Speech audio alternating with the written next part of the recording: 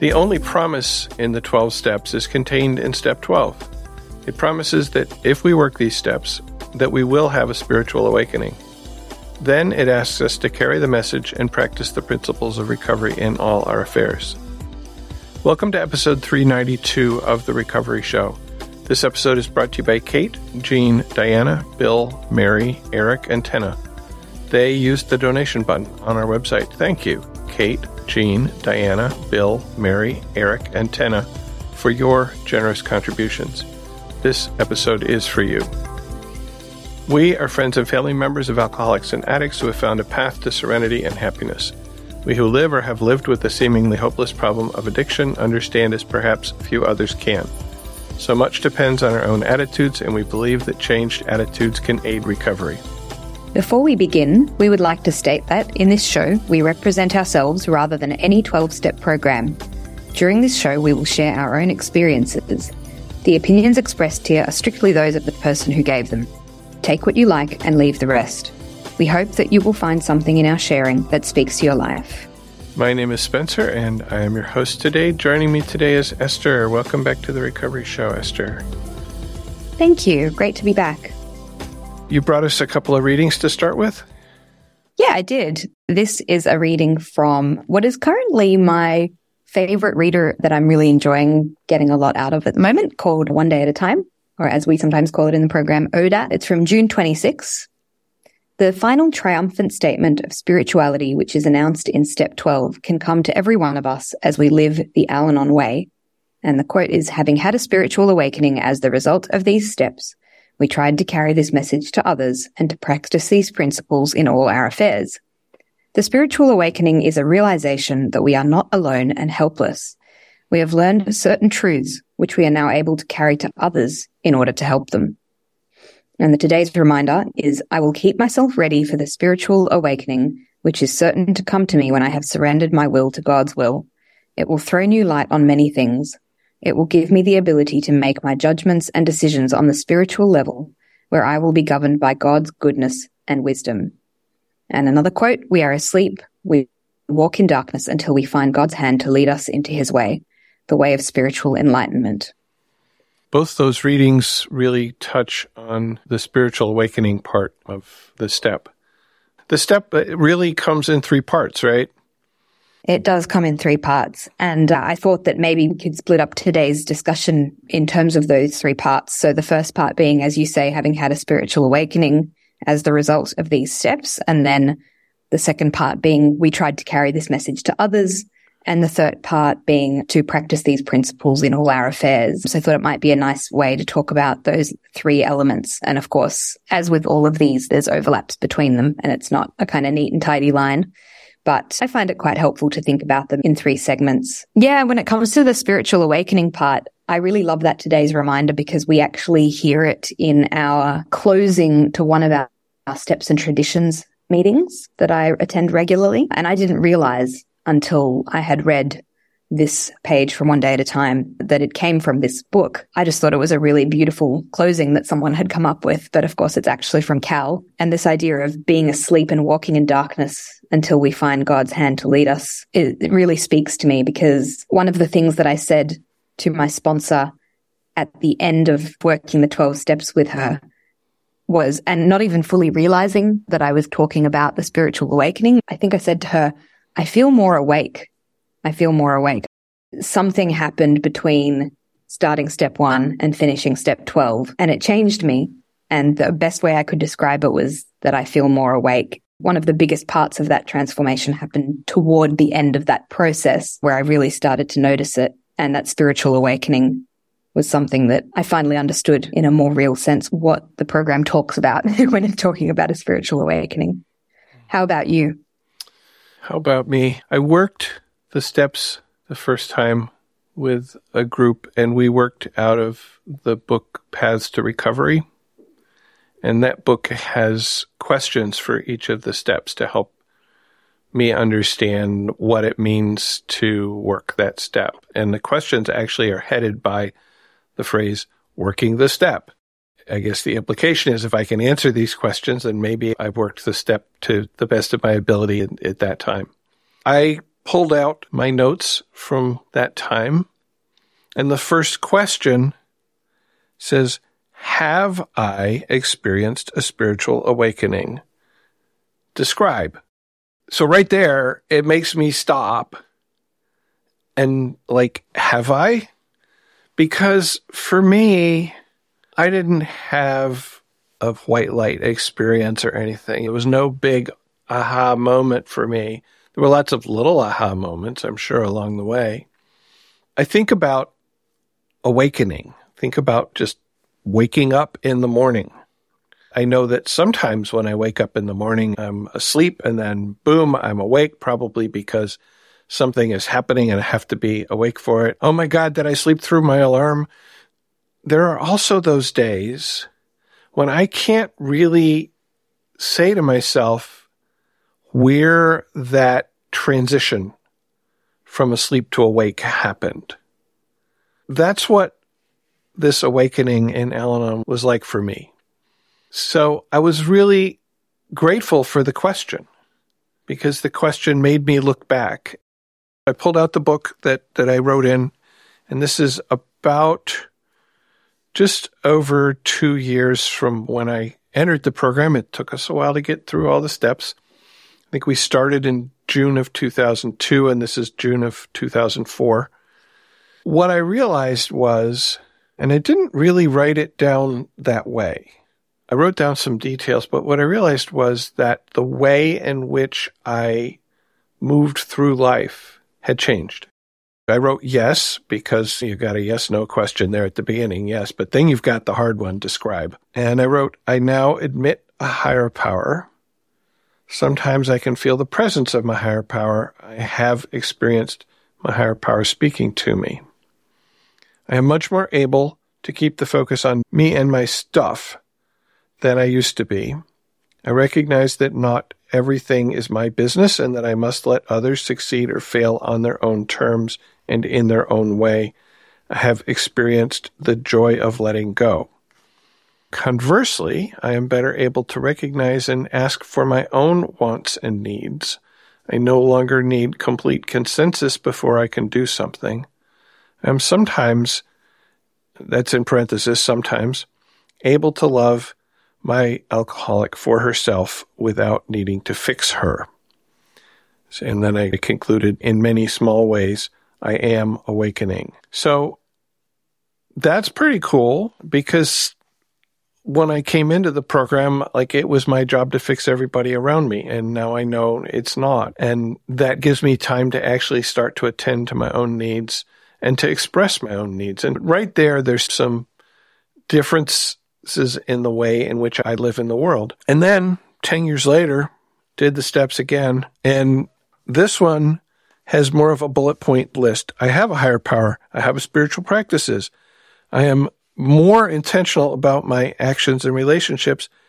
And I have had 2 awakenings to God as love. And so as I continued to open to spiritual experiences, there were a couple of times when I got this just overwhelming feeling of love coming into me. I did it again and about another 8 years later in 2020, and I wrote, in so many ways, my life is very different than it was before the steps. I have new tools and principles by which I live. I approach life in a more open and accepting attitude. I spend time in spiritual pursuit and self-understanding and growth. The way in which I expressed the awakening changed over the years. I had to stop and look back. That's true of so many things in our life, right? Definitely. Watching children grow up. Oh, wait, you're twice as tall as you were last year. It's funny you say that. I just saw my godson yesterday for the first time since November. He's 1.5, so 2 months is a lot for that age. And I really noticed a lot of changes. And of course, the parents who are living with him, yeah, sure, they see the changes, but they see them in that sort of incremental day-to-day. Yeah. They watch every moment of the growth and the process, whereas I get the gap and then I come in and suddenly he has some words that that he didn't have. And he's super coordinated physically, and I can play ball with him and all of these things that I couldn't do in November. It's just amazing to witness that, and then to feed that back to the parents as well, because that's quite helpful for them to hear, I think. For me, that's a little analogy there to what you're describing. I loved hearing you say in that first time you did the steps, the way in which I moved through life had changed. Then, and at some point you said, I am awakening, which is like you turned the noun, having had a spiritual awakening, into a verb. Like you're in the process of awakening. I think that was amazingly perceptive. And then by the time you did it the second time, you said, have had 2 awakenings. So then you were back into the, I have had awakenings. And then you went to the third time you did the steps and you used the present tense a lot. And this is a continuing process. Absolutely is. It's what it's about. That's really awesome to hear that. So I didn't have white light experiences per se either, but I did have moments where the way that I dealt with things that I regularly have to deal with changed so significantly that I couldn't not notice, because I have to deal with them all the time. Those small changes actually amount to big changes in how I live my life, which is, for me, the thing that really keeps me coming back to this program. My life is now better. I live it better. I do it better. But one of the interesting moments for me, like step 4 and 5 were, I had lots of realizations about myself, and I acquired a lot of awareness, but I didn't necessarily acquire the acceptance yet. I don't know if I would call it a spiritual awakening so much as a spiritual struggle, something. It was very tough. And I did it over 2 years during the pandemic and the lockdowns, which made it a real slog in many respects, because I was just with myself that entire time, reflecting on those things about myself and my behavior and how I was in the world that, frankly, I didn't like and I didn't really want to look at. But I found very important things in that process. And when I got to steps 10 and 11, putting it into practice in a regular way, I found myself encountering a lot of really intense, almost like bodily resistance. I was calling fellow members to tell them I was considering giving up on the whole thing. I was saying, I need to reason things out with you because I don't know if I can do this. I don't know if I can do a personal inventory every day. I don't know if I can cope with that. That's a big ask in my head. And I suppose I was thinking back to that step 4 and 5 slog. Mm-hmm. And I was thinking about that incredibly searching and fearless. And I was really thorough. I was really rigorous. I thought, I can't do that every day. That will kill me. But I had these great conversations with members who have the same sponsor as me and so do the same method. And they said, I wouldn't do it if it took me an hour every night, but it takes me 10 minutes. So I do it. Just little things like that really helped me right size it. And they said, all it does is help me reflect on how I was today and how I might be better tomorrow. And sometimes I answer thoroughly and sometimes I don't, but it doesn't have to be perfect. And it's not an excuse to punish myself on a daily basis, because that would be an easy thing to fall into. I totally understand what you're feeling. And I too was intimidated by it at the beginning, but I just trusted the process and went for it. This is what a few of them said.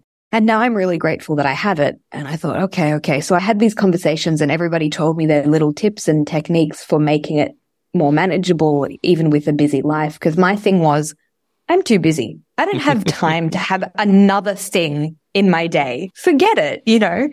And the way that my sponsor said it was, you're going to be doing this every day for the rest of your life. And I was like, rest of my life? I mean, the idea of committing to anything to the rest of my life is freaking terrifying to me. That's a way of making me run a mile if you say you're doing this for the rest of your life. And then my lovely fellow members said, yes, you can think about it in this is an everyday for the rest of your life thing, but you can also think of it as this is just one day at a time. And I was like, oh yeah, that old trick. One day at a time. Yes. I'll do it today. Yeah. Maybe I'll do it tomorrow. We'll see. Exactly. Yeah. Exactly. Yeah. I am reminded of this paragraph in the Big Book of AA in how it works right after the steps. It says, many of us exclaimed, what an order, I can't go through with it. Do not be discouraged. No one among us has been able to maintain anything like perfect adherence to these principles.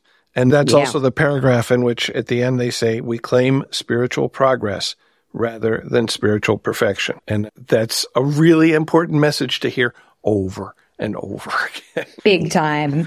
Big time. Yes. And I still need to hear it every day. Mm-hmm. Yeah, I think for me, the moment of, okay, the process thus far has worked really well for me. Why should I think that just because I don't like what this step makes me think it's going to be, even though I haven't tried it yet, why should I think that I'm right about that rather than all these people around me who have done this and it's worked for them? Maybe I should just also trust the process and just try. And I don't have to commit to the rest of my life. I can just, like we said, commit to today. So I started the process.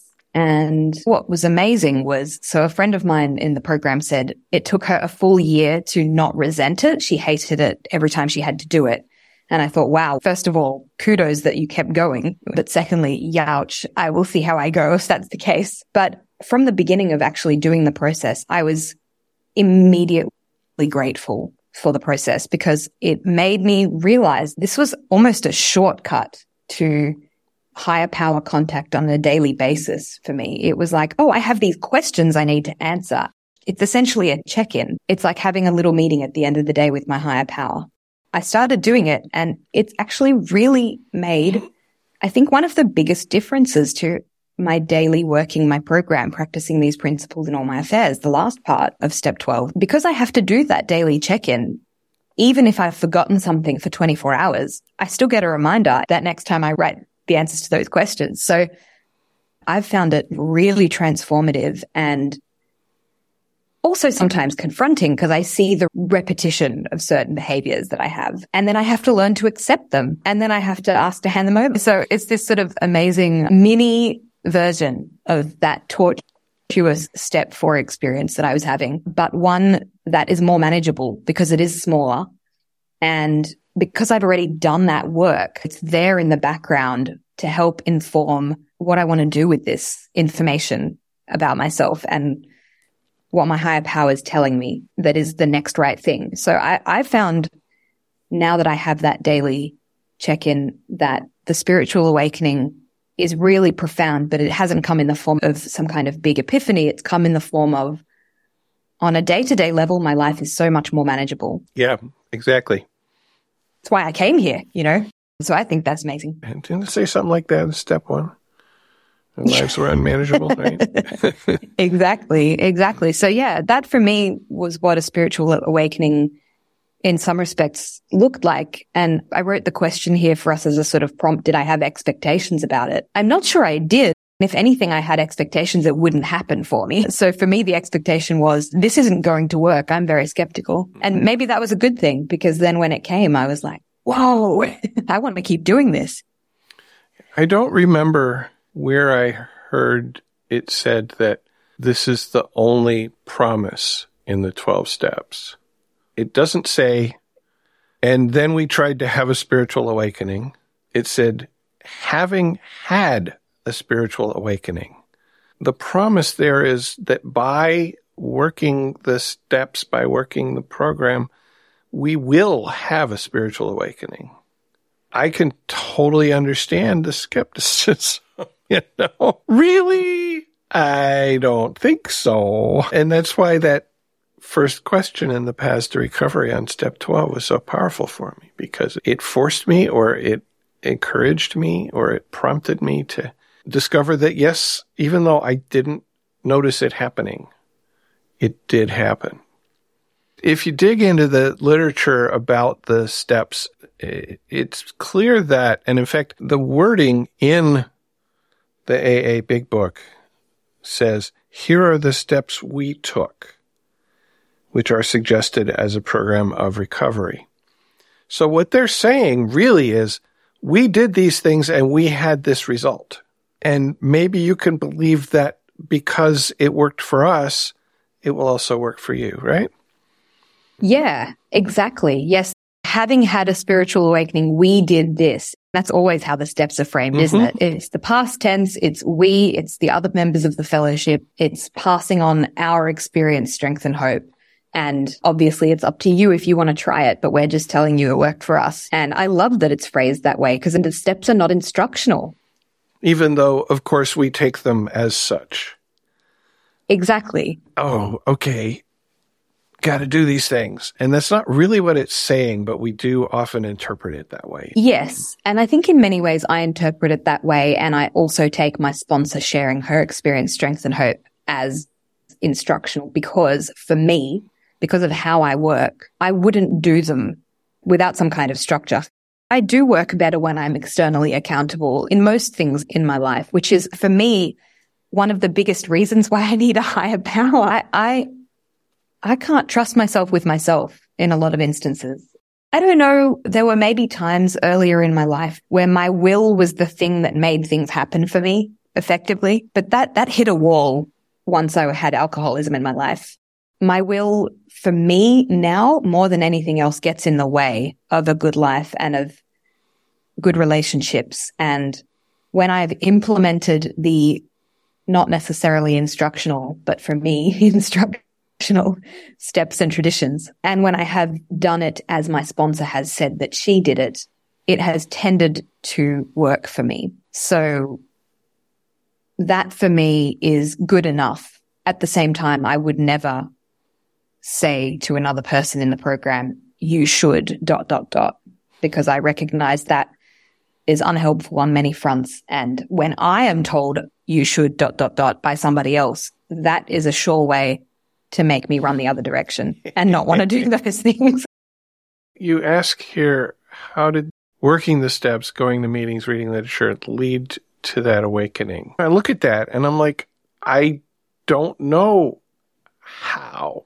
I talked earlier about little awakenings along the way, and I know that working the steps, answering those questions in that book, talking about them with other people in the program. And I have to say that for me, working the steps with a small group where we committed to be together for the period of time it took us to get through the 12 steps was really helpful. And I think important, because I didn't get all like inside myself. And I also got to see that other people had the same things going on, had the same character defects when we got through to step 4, etc. And there's a feedback, a synergy that happened for me, because when I look at my book, the process that we used was we would each write out answers to typically 2 or 3 questions each time we were going to meet. And then as people shared what their answers were, I have marginal notes where somebody said this and I'm like, oh, yes, that's a great new way to look at it. Or I hadn't thought of that. Or, yeah, that's so true for me too. Why didn't I write it down? So I know that working the steps in that way helped me to have those little awakenings more often and probably more quickly. And maybe I got to the eventual awakening faster than I would have if I tried to do it by myself. I think that's what I can say about how did it lead to that awakening. But it is a mystery, really. I mean, it's very clear that if I spend some time looking at myself and looking at my relationship to a power greater than myself, which I had to come to understand, that those things in and of themselves contribute to awakening, right? Definitely. Yeah, I like when you said when I look at myself, because I can talk in these kind of lofty terms and share from the perspective of I want to share the solution, I want to share hope in meetings, and I want to talk about how I've changed for the better and my life is better. But for the newcomers who come in and hear that, what does that mean? All they're trying to do at that moment is make their life just manageable. So for me, it really helps to think about concrete changes, me now versus me when I first came into the rooms, or even me a year ago versus me when I first came into the rooms, so even that little incremental progress. Mm-hmm. And I think there are 2 really major changes that people who know me would probably notice, even if they couldn't put their finger on it. I would assume, I don't know, but I notice it. So I guess that's what matters. One is I own up to my part in things much more quickly, or full stop. I didn't used to own up to my part in things at all. So now I promptly admit it whether it's an apology or an amends or a living amends, I will take care of that right away because it's right there in front of me and I don't want to carry it anymore. So that's a huge change that I would consider to be part of my spiritual awakening because it lightens my load every day. It makes me in closer contact with a higher power and it gives me serenity in a real sense. And then the other major change I would say, there are probably so many more, but this is just me thinking off the top of my head, is that I let go of things a lot more quickly now and a lot more readily and a lot more willingly. Things that would have caused me either worry or resentment or remorse or shame or all of those feelings of, I just had an interaction today and it made me uncomfortable for X and Y reasons, or I behaved in a way that I am now ashamed of, whatever it might be, or I don't have contact with this member of my family anymore because they did X and Y. I can put those things to one side and give them to a higher power so I could live my day, essentially. And I know that sometimes they're going to come back. I'm not being unrealistic about it. I'm not like, that's out the door, because for me, that's more denial. And it could very easily go there if I allowed it to, because that was my default that I've had to unlearn. I've had to look at reality and I've had to accept reality. And then I've take the action to make my life better in relation to that reality. So it's not about pretending that thing isn't there. It's about, this is not something I have control over today or now. This is not something that's making my life better today or now. It's not going to change how I feel for the better. So I don't need it right now. Yeah. And in the past, that was a really nice intellectual idea that I had heard in the program lots of times, but I didn't know how to implement it. And now I have tools and techniques and slogans, all these little shortcuts that I can call on at short notice. And I have fellow members who I can reason things out with, which when you talked about your group recovery, that was a really big part of working the steps for me, was sharing and hearing the sharing of other people who had worked the steps the way I worked the steps and were going through the process, journeying along the process with me, even if we weren't doing it as perhaps formally as it sounds like you were. There was something about the camaraderie of sharing those experiences and being validated in those experiences that was extremely important for me. Well, do we want to move on to carrying the message? Yeah, exactly. I'd love to. Which, of course, is something we're doing right now. Exactly. Yes. You ask, what is the purpose of trying to carry this message to others? I have one answer, which comes from my own personal experience of being the person to whom the message was carried. Before I even came into Al-Anon, people were saying to me, hey, this thing exists. You might find it helpful. We suggest you give it a try.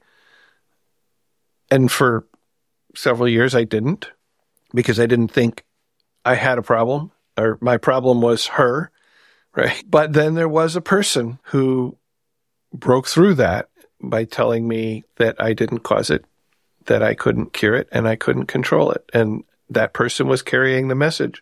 Then I went to a meeting, and I went to another meeting, and I went to another meeting, and I heard people at those meetings sharing their experience, strength, and hope, sharing their stories. And I started to connect, and I started to see that I didn't have to keep living in that same unmanageability because, hey, these other people had done it. So for me, as a recipient, one of the purposes of carrying the message of recovery is, number one, to let me know it's there, because I had no idea. And number two, to show me by example how I might benefit, how I might find some recovery.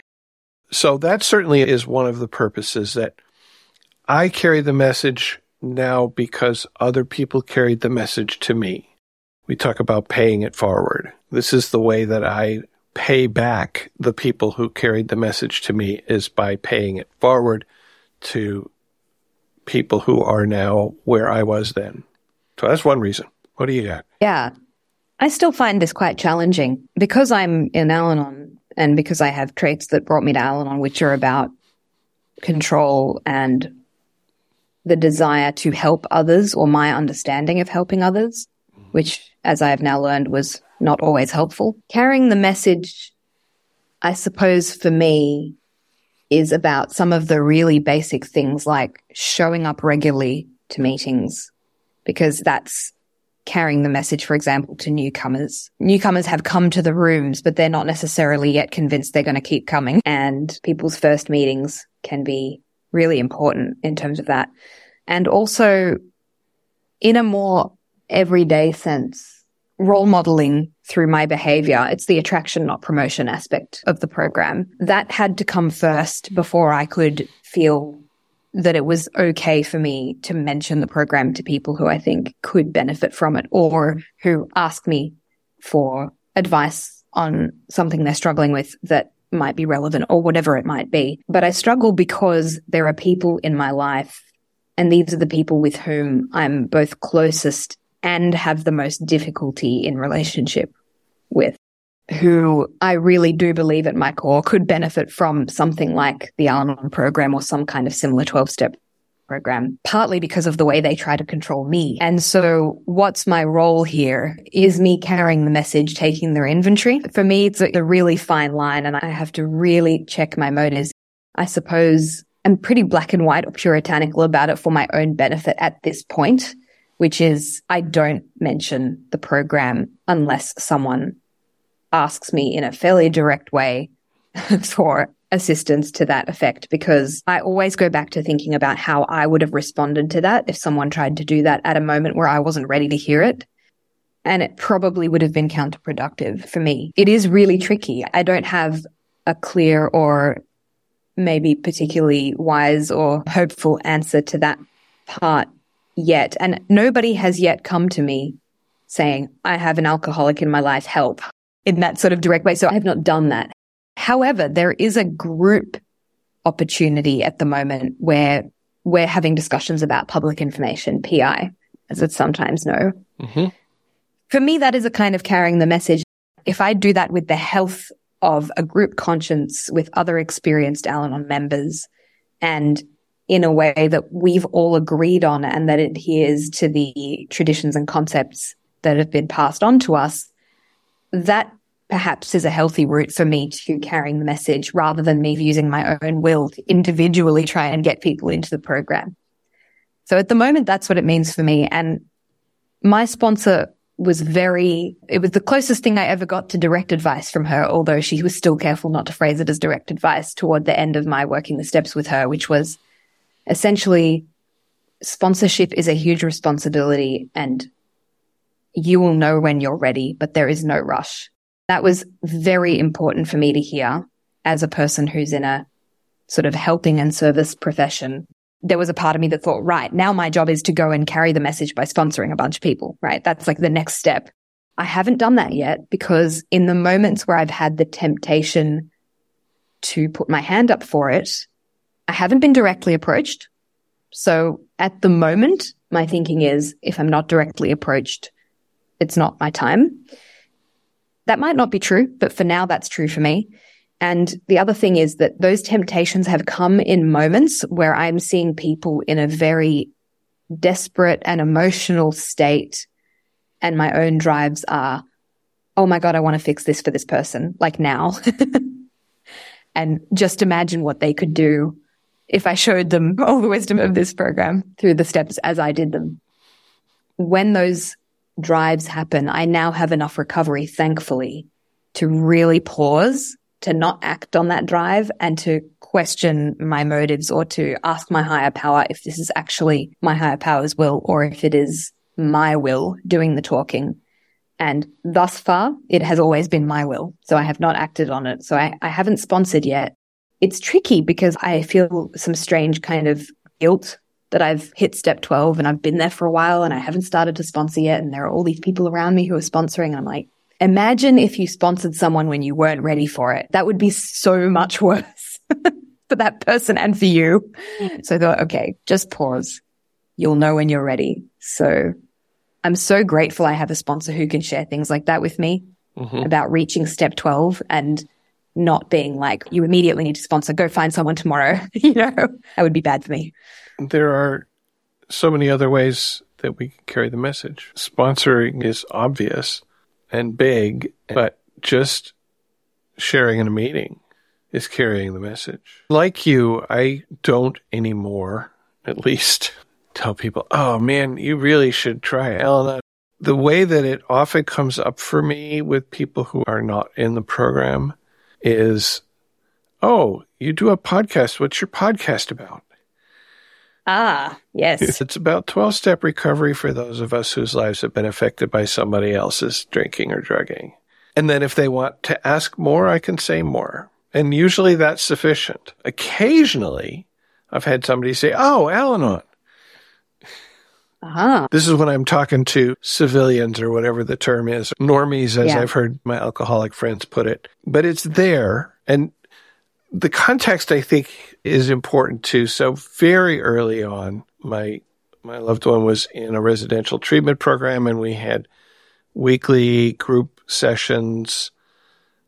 I remember telling some other of the friends and family in those group sessions, like, oh man, I'm going to Al-Anon. It's awesome. You really should try it. You should come to a meeting. I think at that time, where I had just a few months in program, and in that context, I don't feel bad about doing that. And I don't think that particular person that I was really telling, oh, you should do this. You really should do this. I don't think they ever did. I don't know because they don't live in the same town, but from when I saw them during the time when both our loved ones were in that program and we were going to the weekly sessions, I don't think they found something that clicked with them. And that's okay. I don't think I pushed it anymore. I don't do that anymore. And our literature is full of, this is probably not the way to get somebody to really come to it. Exactly. Yeah. So how do I carry the message? I do sponsor. The meeting that I started in, and was my home group for over a decade, really emphasized sponsorship. And I think that was good for me because it encouraged me to get a sponsor. I didn't use my sponsor very well, but at least I have one. I have one sponsee who has not made it all the way through the steps. We fell apart when the pandemic happened. We both got busy, et cetera, excuse. But I have done that, and I still get calls occasionally from, I don't think I would say previous sponsees, just ones that we made it through the steps. And so our regular meeting together isn't happening anymore. And some I've lost touch with. They moved and don't know where they are now, and they stopped calling me. So I figure it's on the sponsee to keep contact. It's not on me to bug them. Right. Sponsoring hopefully helped them, carried the message to them and helped them work their program. I think so, in general, with the feedback that I get. But it also helps me to strengthen my program. One thing is I'm going through the steps with this person, helping to guide them through the steps. I'm revisiting them myself, right? And then I get a question and I'm like, oh, I don't know. And it's okay to say I don't know, but maybe I want to find out, like, oh, what is my answer to that question? I recently, and this gets to practicing these principles in all our affairs, which is the next one, I think, to some extent too, but I was in a meeting of a small group at church, and we were doing some role playing, having conversations with people that maybe we don't agree with or that they're upset about something. Role playing how to have the conversation to start to understand what they're upset about or how they came to the way that they're thinking. I was in the role of the person trying to understand with another person in the group who was being the person who had the issue. At the end of our little 5-minute or so role play, she said to me, wow, you made me think about that in ways that I had never thought about it before. And I'm like, I think I know where that came from. It came from practicing these principles with sponsees in particular, the way that I try to work with a sponsee is to not give them answers, because I always say my answers might not be your answers, but to help lead them maybe to discovering what their own answers are. How else do I carry the message? Well, I share in meetings, and I have a podcast or something. Do I share Al-Anon with others outside the program? I don't know who all listens to the podcast. I do know sometimes people write to me and they're like, well, I haven't been to a meeting, but what I hear here really resonates with me. And I'm thinking about maybe going to a meeting someday. That's somebody, I would say that's somebody who's outside the program. I would say so. Yeah. So a number of different ways of carrying the message. For sure. I had already attended my first Al-Anon meeting when I first heard your podcast, but I had attended my first 6 and then I had a big break. And during the big break, I listened to your podcast and it really helped. Every time you gave feedback to listener feedback that said, I would recommend going to a real meeting, I was like, eventually it sunk in. And of course, I knew that I needed a kind of interactive face-to-face situation where it wasn't just me absorbing what other people were saying and I had an opportunity to share as well. But in the meantime, it was really helpful and it planted a lot of the understandings of ideas like boundaries and detachment that I hadn't previously been exposed to. So that was great. And you are definitely carrying the message through this podcast. It's interesting. I was just thinking about places where I probably have repeated. You were talking about those early times when you were like, you should come to the program. My partner, who is the reason why I came into the program originally, is really struggling with other members of his family dealing with addiction and mental health stuff. He sees me do Al-Anon and he knows Al-Anon exists and he doesn't go to it. But I think it's very interesting that he seems to absorb by osmosis some of the things that I practice, like detachment with love. And I have spoken about some of these things to him before. At the beginning, when he started to go into that desperate state of, he would take calls at 4 a.m. from people in a different country, updating him about his brother and all of this sort of stuff. Like he was really in it. And at the beginning, I was just like, because I was waking up at 4 a.m. too because of those phone calls. Phone rings. I was like, yeah. I was like, do you really need to get these updates at 4 a.m? Can't you read them when you wake up later? And have you thought about maybe going to Al-Anon or something like it? Because like you're being driven insane by your brother's behavior and you can't do anything about it. So you're just in a kind of state of insanity. And I probably said it a few too many times. And when I started to get reactions, I thought, okay, this is a sign I'm overstepping my bounds here and just dialed it back. But he knows it exists. It's funny because he's recommended it to his dad. It's like, you're aware of the thing that can help other people, but maybe not yourself, which I recognize. But I thought, what is my role here when he's going through this? I can listen. And if it gets too much because I'm being burdened by a constant barrage of the stuff, I can also put my own boundaries down and be like, okay, we've talked enough about this now. My sponsor reminded me that it's compassionate and kind of me to listen, but I don't have to do that endlessly just because he's not choosing to go and get help elsewhere.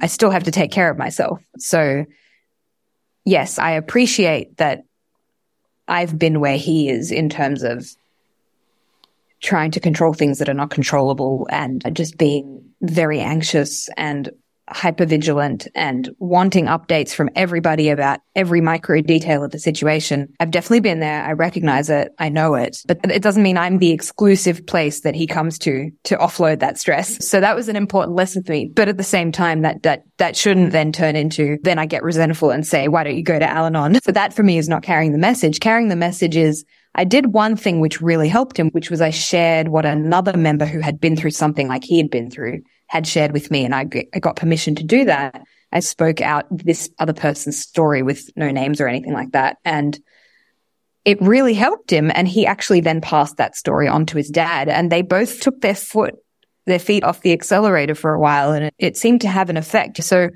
carrying the message can also mean, I might tell an anecdote or a story that might resonate with somebody, and who knows what effect it could have. So it takes many forms, and you're right, it's not just about sponsorship. Sponsorship is the big ticket thing that we assume is what Step 12 is about. Maybe also because the other program encourages people, I think, to sponsor a lot more readily and actively and soon for understandable reasons. But it's a little different for us. And for me, I have to tread very carefully with volunteering myself for things. I think. Yes, that too. Definitely that too. I was just thinking as you were talking about some of the ways in which I have carried pieces of the program to mostly members of my family who are not in the program. I remember having a conversation with one of my kids. I say kids, they're 32 years old. They're still my kids, right? I don't even remember exactly what it was about, but just taking the learnings that I had. Let's say it was about forgiveness, and the way I understand forgiveness now is not saying it was okay what you did, but saying I'm not going to let that thing you did continue to take my energy. It happened. I'm over it. I'm going to move on. I'm probably going to set some boundaries to help ensure that thing doesn't happen again. Something like that, and just expressing it without the program frame. And he was like, oh, okay, I see that. I guess I could give that a try. I don't always have to take the whole program to carry that message. And maybe if I carry enough pieces of the message, then the question comes back, how do you know this stuff? Like, where did you learn this? I learned it in the rooms of Al-Anon. Absolutely. I think I said to my mom a while ago now, expectations are premeditated resentments. And she's like, that's great. She loved it. She's like, oh my gosh, that is so true. But if you said, what I learned in Al-Anon is, right. Okay, switch off. Yeah. Not listening. Exactly. What about practicing these principles in all your affairs? We've touched on bits of that, but what does it mean for you to practice these principles in all your affairs? And what are the principles? What are we talking about here? Oh my God, that is always the question, isn't it? What are these principles? I'm actually going to go back to the AA Big Book because in the paragraph that I quoted before, it says, do not be discouraged. No one among us has been able to maintain anything like perfect adherence to these principles. And that sentence immediately follows the 12 steps. So it's like, okay, that's one possible definition of these principles is doing the things in the steps. I like to take it a little broader than that. For me, it's practicing the tools that I've learned. It's practicing the new way of being that came out of, in many cases, working the steps. In particular, I had a step 6 meeting this morning and expressed in my share that step 6 for me is where the actual recovery part starts. There was recovery earlier, but when I look at the steps, step 6 is where I start initiating change. I have changed the way in which I act. Like being late for things, being habitually late for things is something that I used to do. If I'm late for something now, I don't feel good about it. I used to feel justified in being late, and I just don't anymore. That's part of it is I have learned new ways of being. I've learned about setting boundaries. I've learned about not having expectations on other people. I've learned to think before I open my mouth. All those things and all those little slogans like just for today, one day at a time, do the next right thing, which is not an Al-Anon slogan, but it's something I hear a lot. I can take those and I can take them out of the recovery context and I can use them in the rest of my life. Step 10, darn it, when I was wrong, promptly admit it. That has made my life so much easier. Yeah. Learning to practice that principle. Learning to practice that principle in all my affairs made my life so much easier. If you go back and listen through the previous 300 and some odd podcast episodes in our Lives in Recovery section of the podcast, you will hear lots of times when I used step 10 to keep my side of the street clean, to not have to carry something forever. Yeah. So those are some examples of practicing these principles in all my affairs. Yeah. Yeah. Similarly, I think of it in a very broad sense of, can I use Al-Anon in my life to be better for myself and better for others? When you said thinking before you open your mouth, look, that's a huge one for me. I'm still absolutely not perfect at it. That's going to be a lifelong job for me, working on that, because Well, two reasons. One, I come from a culture where interrupting is actually culturally normal. It happened at home all the time. It still happened. I'm staying with my mum at the moment, and I'm reminded really starkly when I'm in that environment, oh, yeah, this is where I learned this from.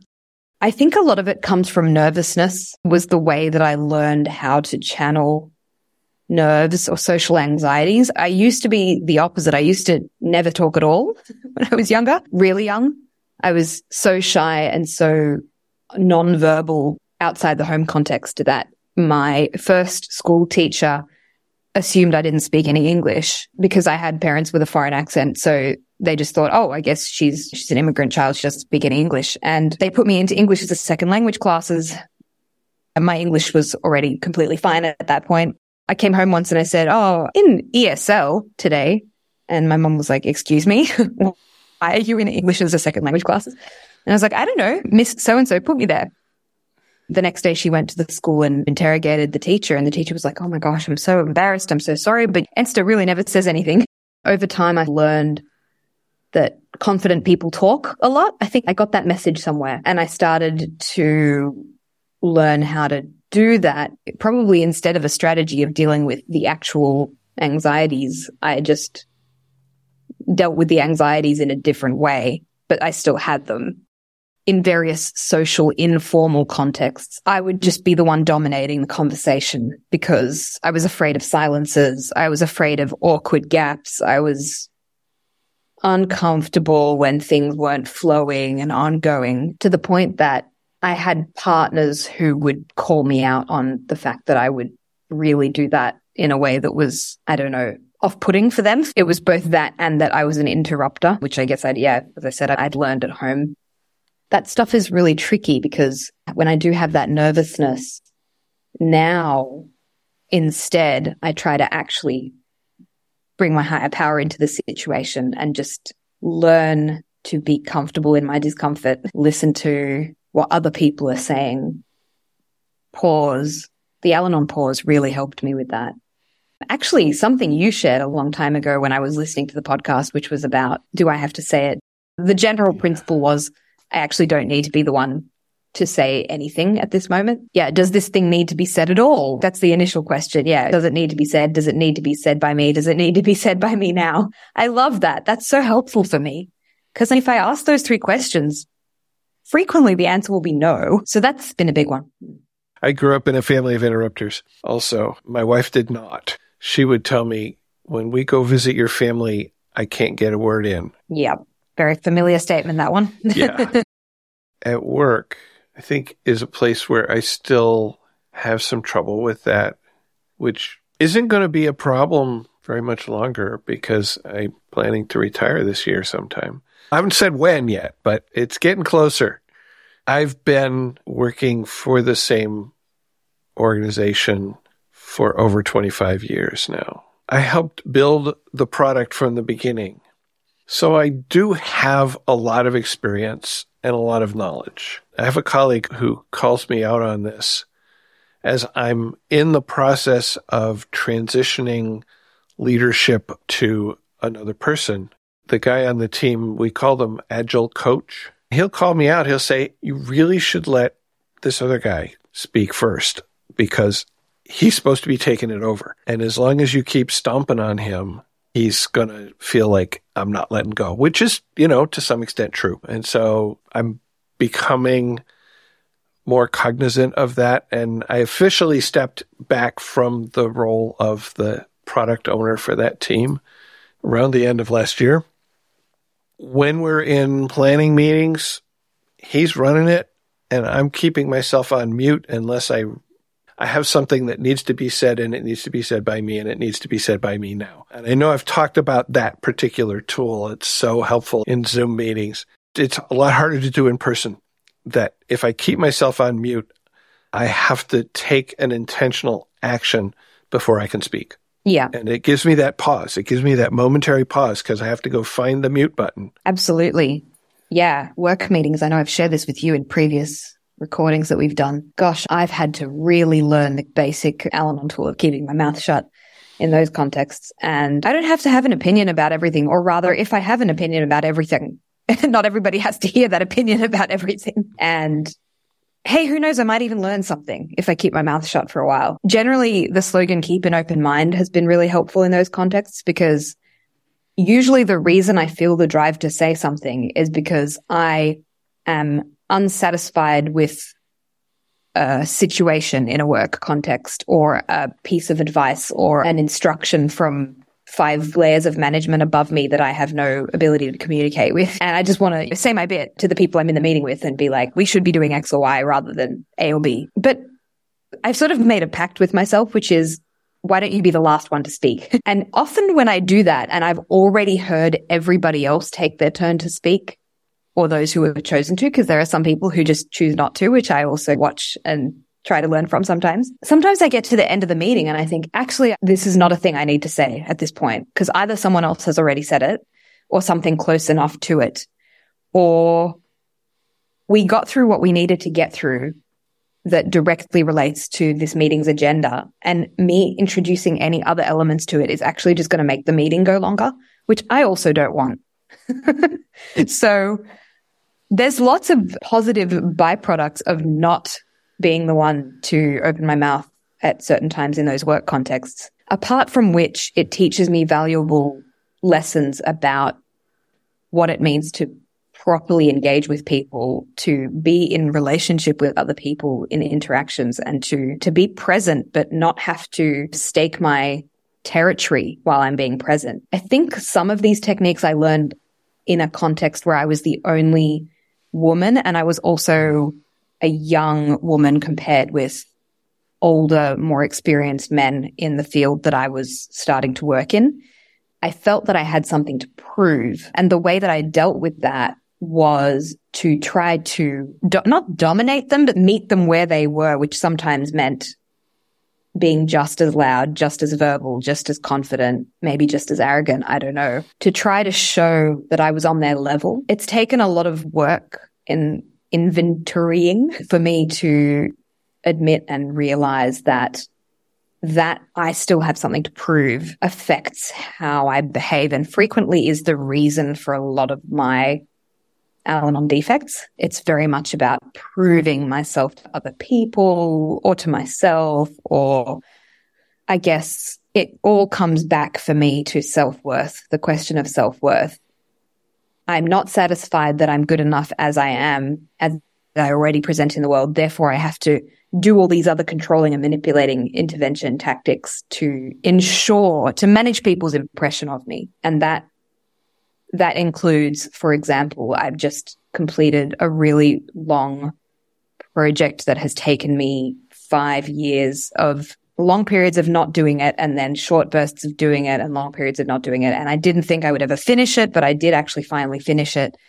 I realized that a lot of the struggle I had in the periods where I was procrastinating because of perfectionism and paralysis was because I was obsessed with the idea that what I was going to produce was not going to be received well, or in the way that I wanted it to be received by the people who were overseeing the process, a couple of whom were my former supervisors. So there was already a sort of power relationship there that I was trying to, now that I'm not under their supervision, I want to show them X, Y, or Z. I want to show them I can do this. I want to prove that I had some idea in my head that they thought I was stupid, or whatever it was that was really irrational. And it might have been triggered by something, I don't know. But the point is, I had this idea that I just believed and stuck with and informed how I behaved and my relationship to this project, which was for me. Like, I was doing this project for me, not for them. And yet it became about them. And it became about this external validation. So for me, practicing the Al-Anon principles, stop making this project my higher power, number one. Stop making those people my higher power, because that's what I was doing. I was absolutely making them my higher power. And I had no idea what they actually thought of me or my work. Like, none of this was based on reality. It was based on stories I was telling myself. Just accepting and surrendering to the fact that whatever I do, this is not going to be perfect. Like, it doesn't matter. Even if it's great, it's still not going to be perfect.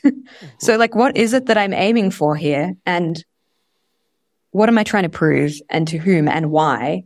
And actually, if that's based on fiction, or if it's based on stories I'm telling myself, can I let those go so I can just get this thing done? And eventually I just did it. and it felt like a miracle. I really, really doubt that without this program or something like this program, I would have been able to see it through, because there were several moments through the process over the 5 years where I was like, this is not going to happen. I just can't do it. Like, I really believed I was not going to finish. And when I finished and I told my sponsor that I finished, I could see she was really emotional, because she knew I had been carrying this monster thing that I had made my higher power for so long. By doing the step work, working the program, working on myself, working on my sense of self-worth, and giving all of that, what was really nonsense, to my higher power, I had this moment of, oh no, I can do this thing. I can do it, and it's not going to be perfect, and that's okay. That's okay. And that was the only thing that helped me finish. And I'm so proud of it. It's not perfect, but I'm still proud of it. That is a program miracle for me. For me, that's what it means to practice these principles in all my affairs. I had a question here that I wrote about, what if there were no alcoholics or no alcohol in any of my affairs anymore, right? Well, I would still find it incredibly useful, for example, through that context that I just described, to practice those principles, because I would control and manipulate anything given the opportunity, because that's my default. That's what I learned. It's what I'll keep doing given the opportunity. Yeah, this program really helps me let go of those things a day at a time.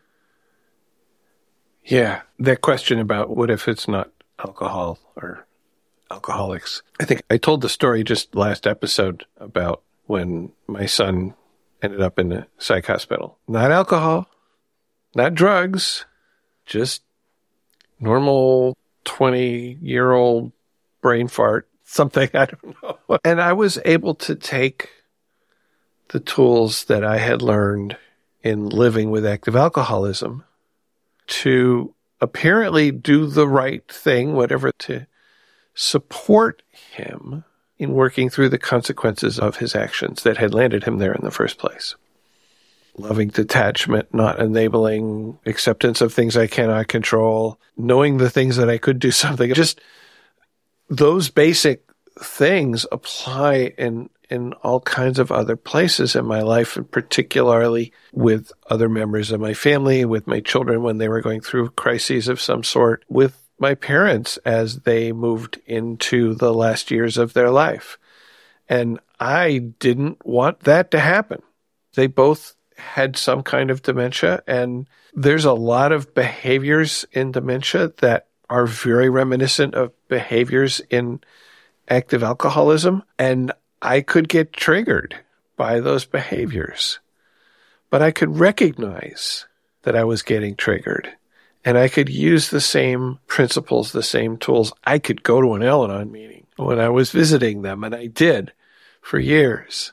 Always at Friday noon, we were going to a meeting when we were visiting them.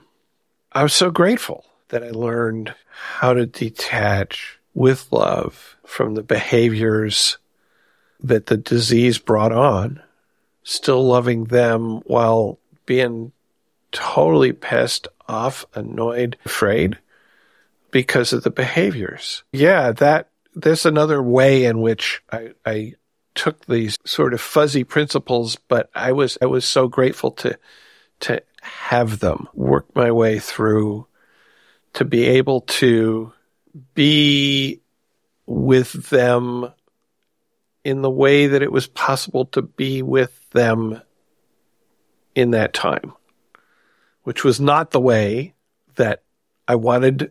It was not the way that I had been with them for the previous 60 years or something of my life, but I didn't have to put up a wall, or I didn't have to suffer in silence, because I had learned these principles, I had learned these tools, and I was able to pick them up and use them.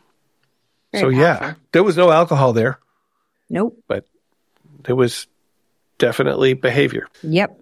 And it's everywhere. It's hard to avoid behavior. It's hard to avoid behavior. Oh my goodness. If everybody would just do the things that I think they should do, life would be so much easier for me. And it doesn't happen. It looks like you've got a reading or two to close with. Yeah. So again, ODAT, this time from December 14. It's a today's reminder. It is not only the newcomer who benefits from having one particular person to look to for guidance. Even the old-timer in the program may find that another member with different and perhaps better insights can be of immense help. As one member put it, answers came not from books, but from mutual caring and thinking out loud with someone you felt comfortable with. And then another quote is, I would strongly recommend sponsorship to anyone in Al-Anon. It opens a whole new area of mind and heart. It's a big job and you have to grow in it. So that's for the person who maybe never feels ready for sponsorship, but perhaps there are things holding them back. And it's a sort of gentle encouragement, I think, which is probably also quite important for a lot of people. Those who think they have to do it perfectly. Yeah. If I can do just a little bit of digging into words here. It's a big job and you have to grow in it. It doesn't say you have to grow into it. Right. Which has, for me, a different feeling. Like grow into it is, no, I have to grow before I can do the job. And it's not what this is saying. It's saying, yes, it's a big job and you can grow in it. You can pick it up when you think you're not ready and you will grow as you're doing it. That's another way that I might interpret that just those two little words that make it feel so different to me. Yeah. I can definitely see that. Yeah, exactly. Because it means I don't have to be a perfect, fully formed sponsor when I go into that process, which is extremely important. How can we be, right? I remember the first time I had a sponsee who wanted to do step 5 with me, and I had to go to my sponsor and say, what do I do? Right. Yeah, it's too big. And then the thought for the day from Hope for Today, January 3, which I really like, is Al-Anon is helping me to navigate life with ease, dignity, and hope. That's where I put the emphasis. And then today I will share my hope with others. So yeah, that's the 12 steps. Like Al-Anon gave me a spiritual awakening. Today I will share that hope that others could have that spiritual awakening. I think that's a really nice little tight summary of step 12. Thank you. After a short break, we will continue with our lives in recovery, where we talk about how recovery works in our daily lives. I ask you to pick songs. You came through. What do we have first?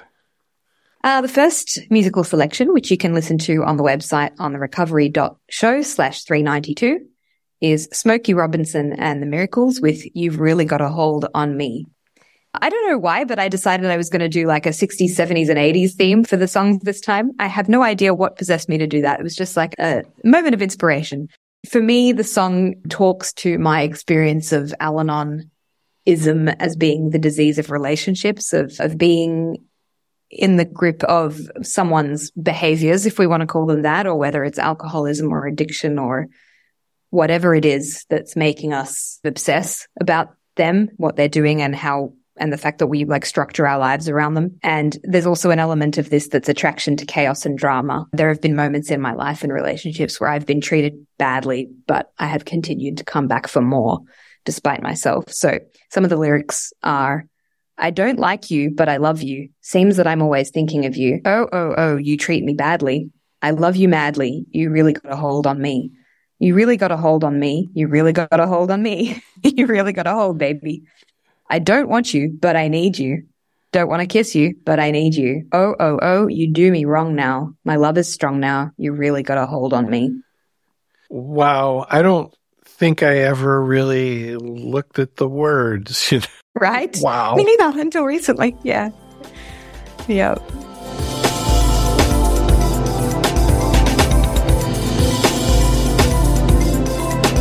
In this section of the podcast, we talk about our lives in recovery. How have we experienced recovery recently?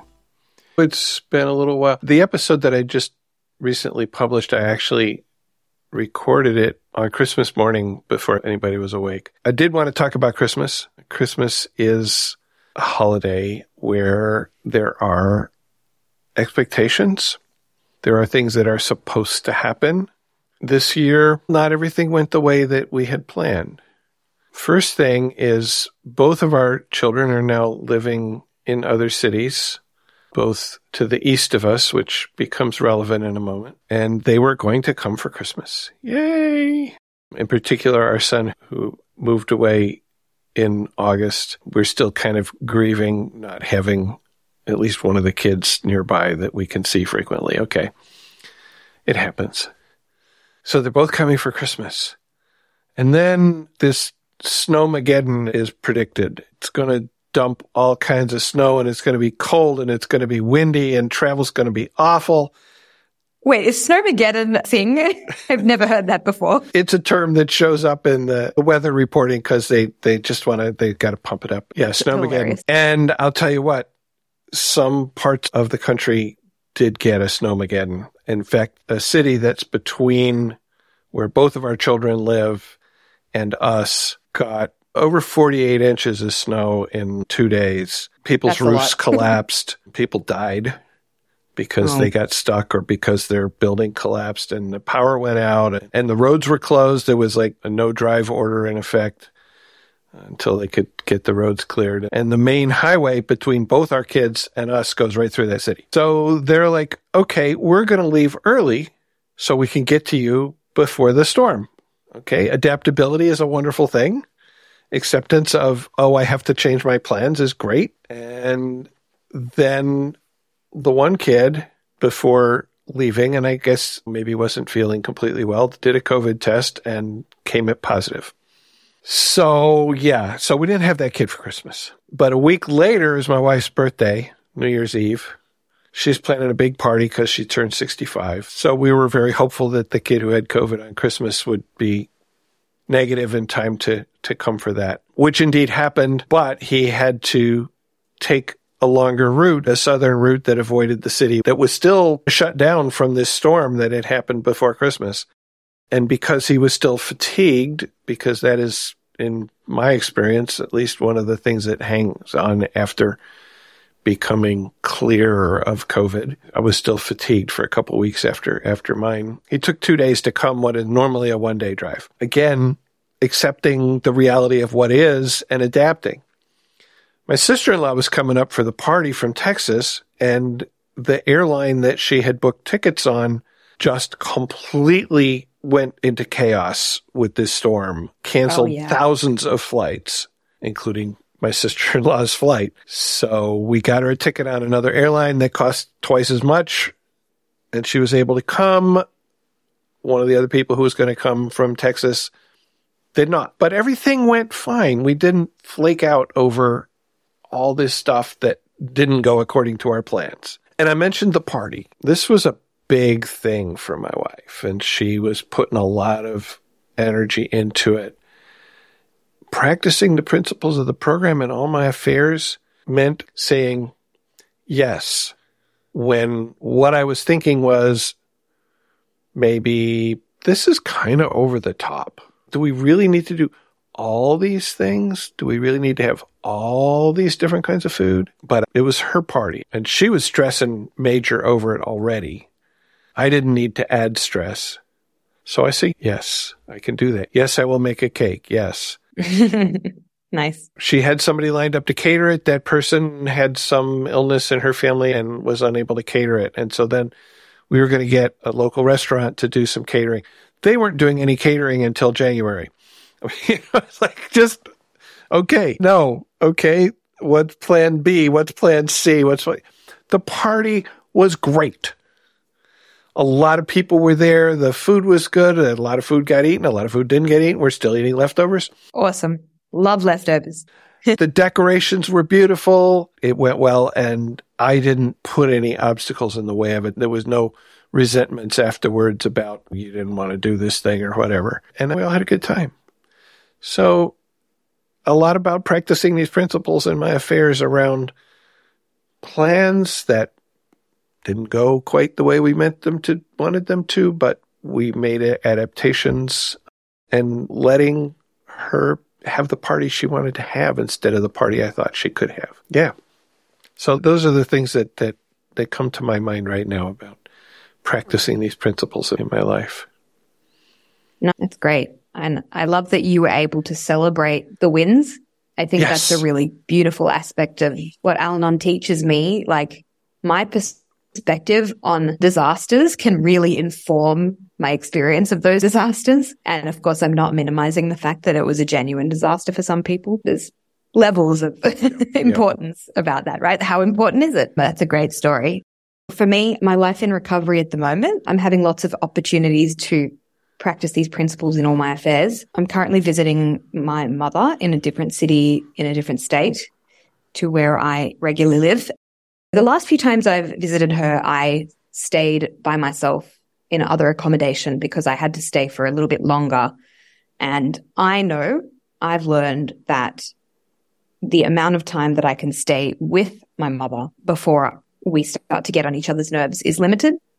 So I have just learned to act on that knowledge without dramatizing it or making it something that I need to be stressed about, or at least adding stress to it. But this time I'm only staying for a week, and that's about my limit. And I thought, no, I probably could save the money this time, so I will stay with her. But also I've removed other stresses that might sometimes affect my ability to have a good time with her, which sometimes I'm trying to balance work while I stay here, and that is very difficult for me. It is not a conducive work environment. When I have tried to do that, I have usually ended up quite frustrated. So this time I thought, no, I will book this trip when I actually can take leave from work, and I will be fully present to the extent that I can be. It has really paid off. For the most part, I've had a really nice time with her. There are things about her behavior that are they press all my buttons. In many respects, she installed my buttons. And sometimes I have to go through a period of adjustment or readjustment where we get on each other's nerves initially because we're not used to coexisting, but then we enter into a kind of groove. And I know I've described that before with relation to staying with my partner when we visit each other, because we're long distance. I think as a person who now lives alone, that's just a reality for having to share a space with other people. I do things the way I want to do them when I'm on my own, and I don't have to compromise those when I'm not living with other people. And as soon as I have to live with other people, that has to change. So that's just a reality that I'm learning to adapt to. One of the things that I've learned as well with my mother that really helps me is, this is a real Al-Anon lesson for me, and it's been a major source of strength. I can detach with my feet if things get really difficult. I did that the other day because she did something that was a source of, I'm going to say, anticipatory stress and anxiety before I even came here, which was she commented on my body weight. She has always done that in some way, but at the moment I have my own challenging relationship to body image and body weight and fitness or lack of fitness, or what I'm not doing to look after myself, and all of these sorts of things because of the realities of how my life works at the moment. So hearing it from the person who I know has her own difficult relationship with her body image and body weight, and who probably was the person who initially introduced the idea that I should be careful and controlled in what I eat and things like that in the first place, it was really hard for me. And lo and behold, the very first morning after I arrived, she said something, and she did it in an underhanded, and I think she thought she wasn't saying it, but I recognize these kinds of manipulations because I learned how to do them too with my loved ones. So it was really clear what was happening, and I could have gotten really reactive and started a conflict in response to that. And probably a not too long ago version of me would have done that, because it is really uncomfortable and unpleasant to have this thing that I already feel I'm in a difficult relationship with being brought to my attention from somebody else who I really love and whose opinion I care about. But instead, I didn't do that. I wasn't reactive, and I paused, and in my sort of spiritual pause, I was guided to going out of the apartment for a while and just being on my own. I'm so grateful for being an able-bodied adult that doesn't have to explain or justify that I can come and go as I please. And I used that. What I realized was each day that I have with my mother, I am better and more loving and able to be more present and in relationship with her if I actually take a couple of hours to myself every day. So I've been doing that since that first morning. I've just made it a habit of going out for whatever reason and taking my things with me for a couple of hours and going to visit some of my favorite spots around where I grew up and just being on my own. Then I'm able to go back when I feel ready to go back and be with her. And then things go great for the rest of the day. Whereas in the past, I would have seen that as I'm not being a good daughter because I'm being absent. And I feel bad because she's expecting me to be there. And this is me, of course, making assumptions about what she's expecting. She's expecting me to be there. She's going to give me the guilt treatment. I'm going to feel bad. I'm going to have to explain myself, excuses, and so on. At this point, I'm really good at just stating what I need and doing it. And in a sense, I feel like by doing that, she has also learned not to question what I say I need and I'm going to do. In that sense, she's starting to treat me more like an adult, which is the kind of relationship I've always wanted to have with her, but which has been difficult because I think sometimes she forgets I'm not 17 anymore, you know? She wants to mother me forever, and that's fine. I've been told by anyone who's a parent that drive is not something that is readily discarded.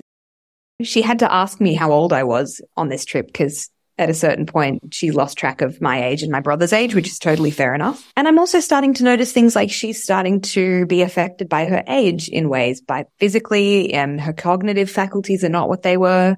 You know, witnessing the aging process is simultaneously difficult, but also actually helping me be more patient and more compassionate in how I interact with her and not go back to that default teenage reactiveness. That it's funny because I think if I don't want to be treated like a 17-year-old, I also shouldn't behave like one. It goes both ways. Yeah. Yeah, maybe. Maybe. So that's a big one. And then the other thing is that I'm about to become an aunt in a few months for the first time. And the situation around which my brother and his partner are going to have this child is extremely complex and very challenging in many respects. There's the happy side to it, of course. There's going to be a new child, hopefully, if all goes well, brought into the world. I'm thrilled to have, I think, what's going to be a nephew. But the situation in which they live is very difficult, and it is hard not to project and not to be very concerned about the future of this unborn baby. It is difficult for me. So there's a lot of letting go and letting God in that reality. And I'm noticing my mother as the forthcoming grandmother. It'll be her first time being a grandmother, being very stressed and upset by various aspects of how this is unfolding.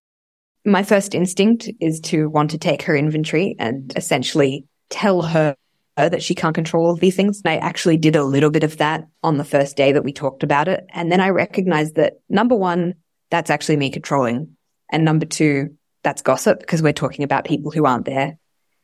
I think that while that principle might sound a little, I don't know, puritanical, as a general guide, it's very helpful for me to avoid falling into the trap of going down that spiral of talking about my brother with my mother about all the things that she's stressed about while he's not actually in the room and can't have a say in any of that conversation.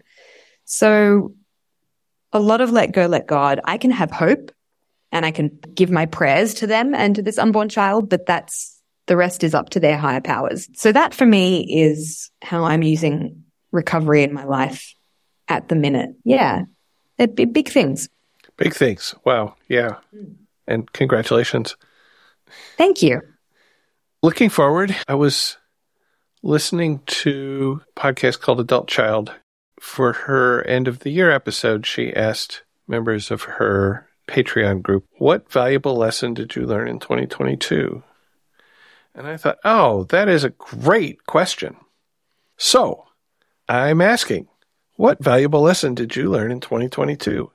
That's your prompt. You can join our conversation. You can leave us a voicemail or send us an email with your contribution. And Esther, how can people do that? You can call and leave us a voicemail at 734-707-8795. That's +1 if you're outside the US or Canada, 734-707-8795. You can use the voicemail button on the website to join the conversation from your computer.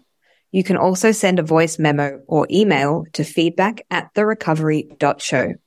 We'd love to hear from you. Share your experience, strength, and hope, or your questions about today's topic of Step 12, or any of our upcoming topics, including what valuable lesson did you learn in 2022? If you have a topic you'd like us to talk about, let us know.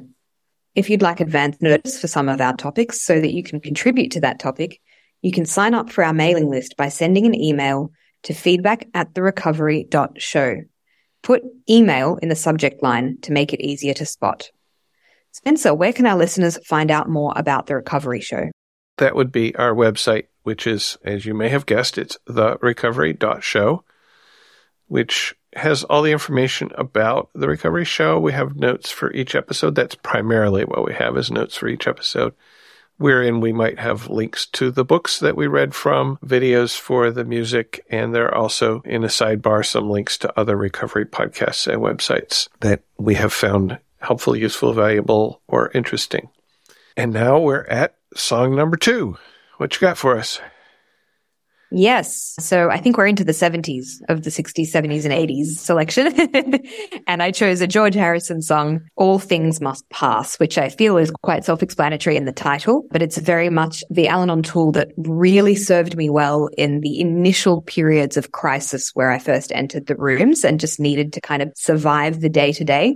So very much this too shall pass, which is one of my favorite slogans. And I have learned since then that this applies not only to the difficult times, but also to the good times, which I also have to acknowledge and accept will pass.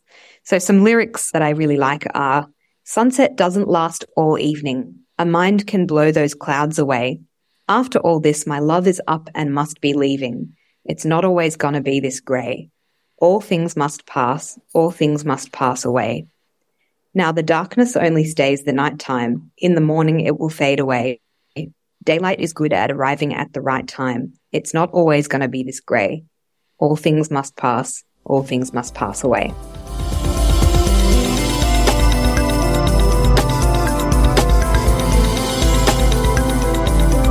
I always love hearing from you, and here's some things that you sent me recently.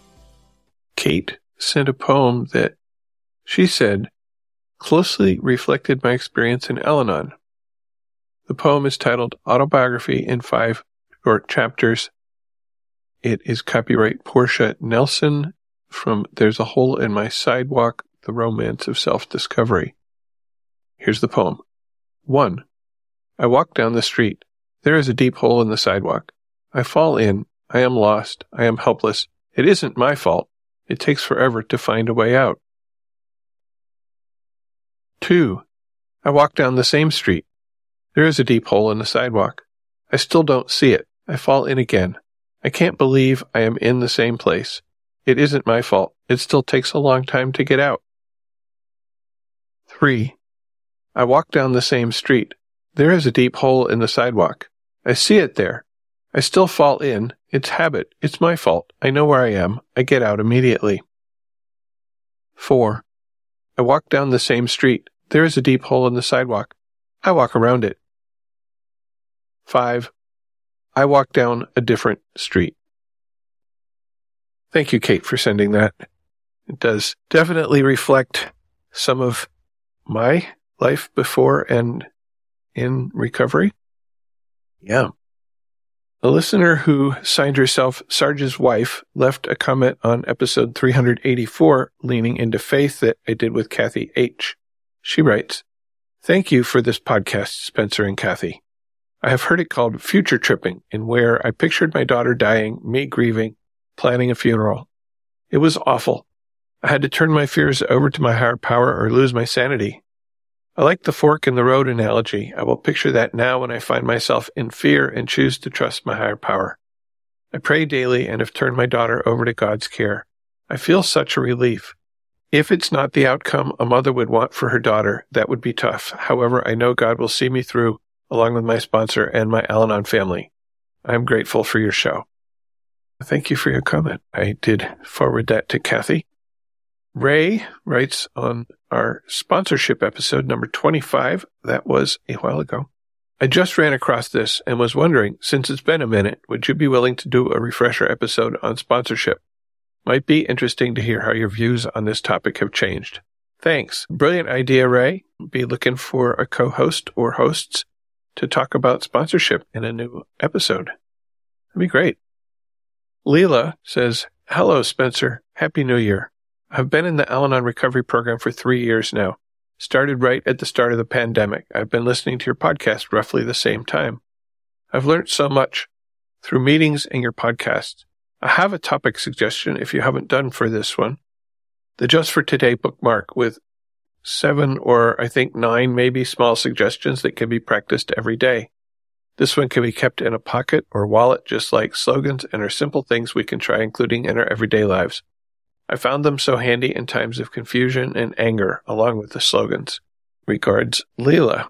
Thanks, Leela, for that idea. I definitely have at least one copy of that bookmark hanging out in various recovery books. Also, the Just for Tonight bookmark, which, to coin a phrase, the two of them will bookmark your day at the two ends. Yeah. Page comments on episode number 391, The Power of Stories. You read a share from a gentleman who was interested and willing to be part of a parent panel if you did one. This interests me as well. I'm fairly new to Al-Anon, but I'm not new to living with addiction. I've only recently begun my step work with my sponsor, but already the changes in my own life are paramount. The way that I move through the world is more steady, peaceful, and loving. I have my program and the folks in the meeting rooms I walk into every day to thank. I was so scared of what my son was going to do every day before Al-Anon. Now I've learned to let it go and focus on myself today. Your podcast has been the meeting for me when there is no meeting for me to go to. Thank you for your experience, strength, and hope. Paige. I've done a number of episodes with parents in various situations over the years. The Parents Roundtable episode was number 22, so it has been a minute. Definitely. Louise has a short note. She says, I was just emailing about a suggestion for future topics. I wondered if you could talk about living with an alcoholic alongside their cancer treatment. Best wishes, Louise. Thanks for writing, Louise. That's a very focused topic, and sometimes focus is good. I certainly don't have that experience, so I would have to lean on a guest who has gone through that or is going through that and would like to share their own experience, strength, and hope. Please write me if that's you. Laurel sent us a voice memo in which she refers to a story that she sent me about the worst Christmas ever, that's in quotes. I'm hoping to feature that story in a future episode. Her voice memo here stands also alone as a share about Al-Anon recovery. Hi, Spencer. It's Laurel. I'm calling back to let you know that I had another kind of insight about the story I sent you by email after the episode about stories and the importance of sharing our stories. I realized that part of the context for the terrible, awful, no good, worst Christmas ever that I shared with you was that I was really triggered by the holidays this year. And I knew that the day I put my Christmas tree up, I walked around my house mad all day, having arguments in my head with my alcoholic that I hadn't had in months. Al-Anon really had brought me to more serenity than that. But I think I was spending a lot of time thinking about how sad it made me that our kids wouldn't spend Christmas with both of us. This year they were with me. Next year they'll be with her. And I was actually experiencing a lot of empathy and compassion for her and how much I thought it sucked that she wouldn't be with our boys at Christmas. And then I was mad at myself for feeling that way and caught in this loop of, well, I guess you shouldn't have blown up our family and walked away then. And I was living in the past. I was watching myself do it, but I couldn't pull myself out of it. And I'm forgiving myself for that because it was the first year. But I was watching it happen and thinking about what it meant that these resentments were back, reminding myself that every day is a good day to go back to step one. But in a meeting, I chaired my home group meeting last week, and I chose the topic of forgiveness because it has occurred to me that I need to figure out how to forgive both myself and my alcoholic for the situation we find ourselves in order to move on and let go of these resentments. Listening to this room full of people, there are people in my home group with 40 years in Al-Anon and people who joined yesterday. It's so amazing. And listening to all these shares really helped me to realize that part of the reason I put myself in the position I did over the holidays was because I'd been living in the past. I'd been focused on the hurt and the anger. And so I forgot to take care of myself. I forgot to think about the situation I was going into. I forgot to ask questions. I forgot to be mindful. I forgot to prioritize self-care. And while parts of that situation were things I couldn't anticipate, I do think I did really well given the challenges, and I used my tools and I got through it and I laughed about it. But I think I might have made different choices in the first place if I hadn't been stuck back in my resentments. So I don't know how to give them up. I hope that for the rest of my life, I'm not going to walk around mad for the whole month of December. But I've just been asking my higher power to make me willing to forgive and to make me willing to give up my self-righteous anger and resentment. And I don't think I would have had that realization if I hadn't gone to that meeting and asked for help with forgiveness by making that the topic that week. So that's how I'm living Al-Anon in my life this week. And thanks so much for continuing to do the Recovery Show. And thanks so much to the rest of the Recovery Show audience and the Al-Anon community worldwide. We're not alone, and that's the most comforting thing some days. Thank you, Laurel, for sharing that. And I hope to get your worst Christmas ever story recorded sometime soon, because it's quite the story, but way too long to put here. In the previous episode, number 391, Holly signed her email with the acronym LIF. I wondered what it meant, and she responded that for her, LIF is Love in the Fellowship, which sounds like an excellent way to sign an email. I also got an email from Clara who suggested that LIF could mean life is fantastic, and I think that is also something that can apply in our recovery. I like both of them. Thank you both. Lilia left us a voicemail. Hi, Spencer. My name is Lilia Lima. I want to thank you a lot for doing this podcast. It has helped me to keep my path, my journey in a good direction. So thank you very much. I'm going to maybe write an email to tell you a little bit about my story. And I just want to tell you that I heard a podcast that I don't remember the number about other kinds of program for recovery. And since then, I joined a refugee recovery. I never dropped Al-Anon. I'm still doing Al-Anon, but I really like the refugee recovery. I feel that it's more my peeps. I don't know how can I say that. So thank you a lot for your help, for doing that. I appreciate. Thank you, Lilia, for sharing that. Lilia mentioned refuge recovery, which Josh R. talked about in episode number 323, which was titled Recovery Dharma. Esther, thank you so much for coming on and leading me in this conversation about Step 12. It was actually was your idea, and you put together all the materials for it, and all I had to do was show up and talk. So that's great. So thank you so much. And let's go out with our closing song. You bet. Our last song selection, we're in the 1980s now, is If I Could Turn Back Time by Cher, which you can listen to at therecovery.show/392.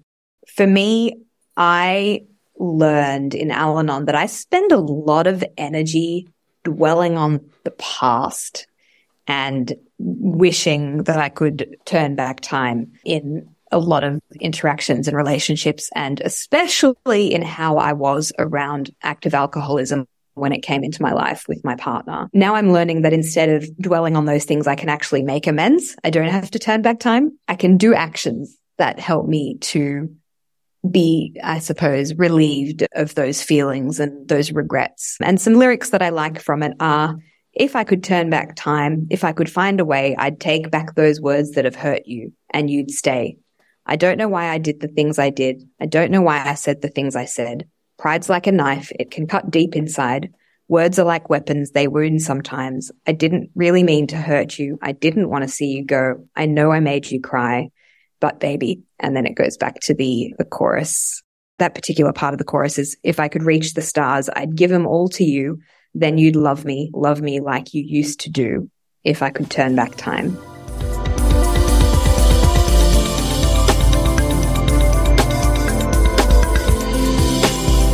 Thank you for listening, and please keep coming back. Whatever your problems, there are those among us who have had them too. If we did not talk about a problem you are facing today, feel free to contact us so we can talk about it in a future episode. May understanding, love, and peace grow in you one day at a time.